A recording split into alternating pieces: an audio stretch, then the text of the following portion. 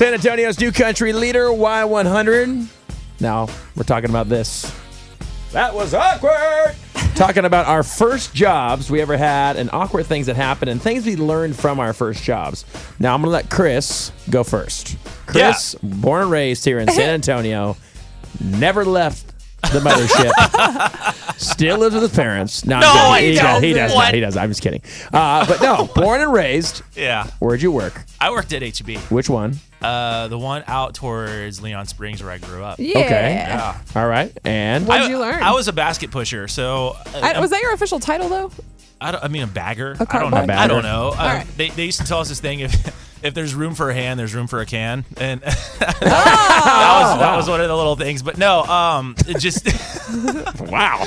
Don't complain. I mean, it's really not going to get you anywhere because no matter what, they put me out there and I got sunburn and you everything had to get carts. all summer. Yeah, just carts. Don't complain. Do your job. So you went out. So you went out in the parking lot. Yeah. Let me ask you this. I have a question about this. Okay. You offered to help people to their cars, right, with stuff? Yeah, all the time. Were you allowed? Was there a rule that you were not allowed to do that when it was raining?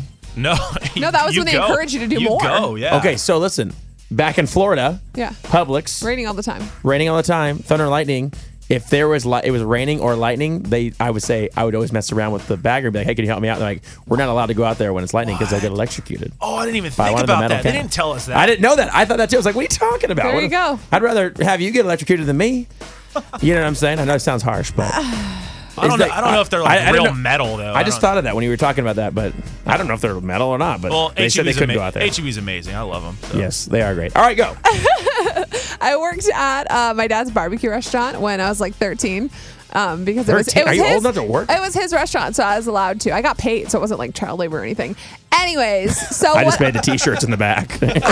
My parents, they would take us to school in this minivan, and it had the stickers for the barbecue restaurant all over it. Wow. And I used to get made fun of in school all the time, like, oh, your parents drive the barbecue mobile. Like this group of girls that used to make fun of me. And so I learned by working there, I learned that you're going to work with people that you don't like because one of those girls from that group applied to work there. My dad hired her, and I both had to clean tables together. And you're like, yeah, and I like me now. I was like, oh, you wanted to make fun of me, and now you're working here? Interesting. Yeah. So I was like, oh, I don't like you, but my here you dad's are. cutting both of our checks, and I'm making more than you. And she was terrible at her job, so I just complained about her every day, and eventually she got fired.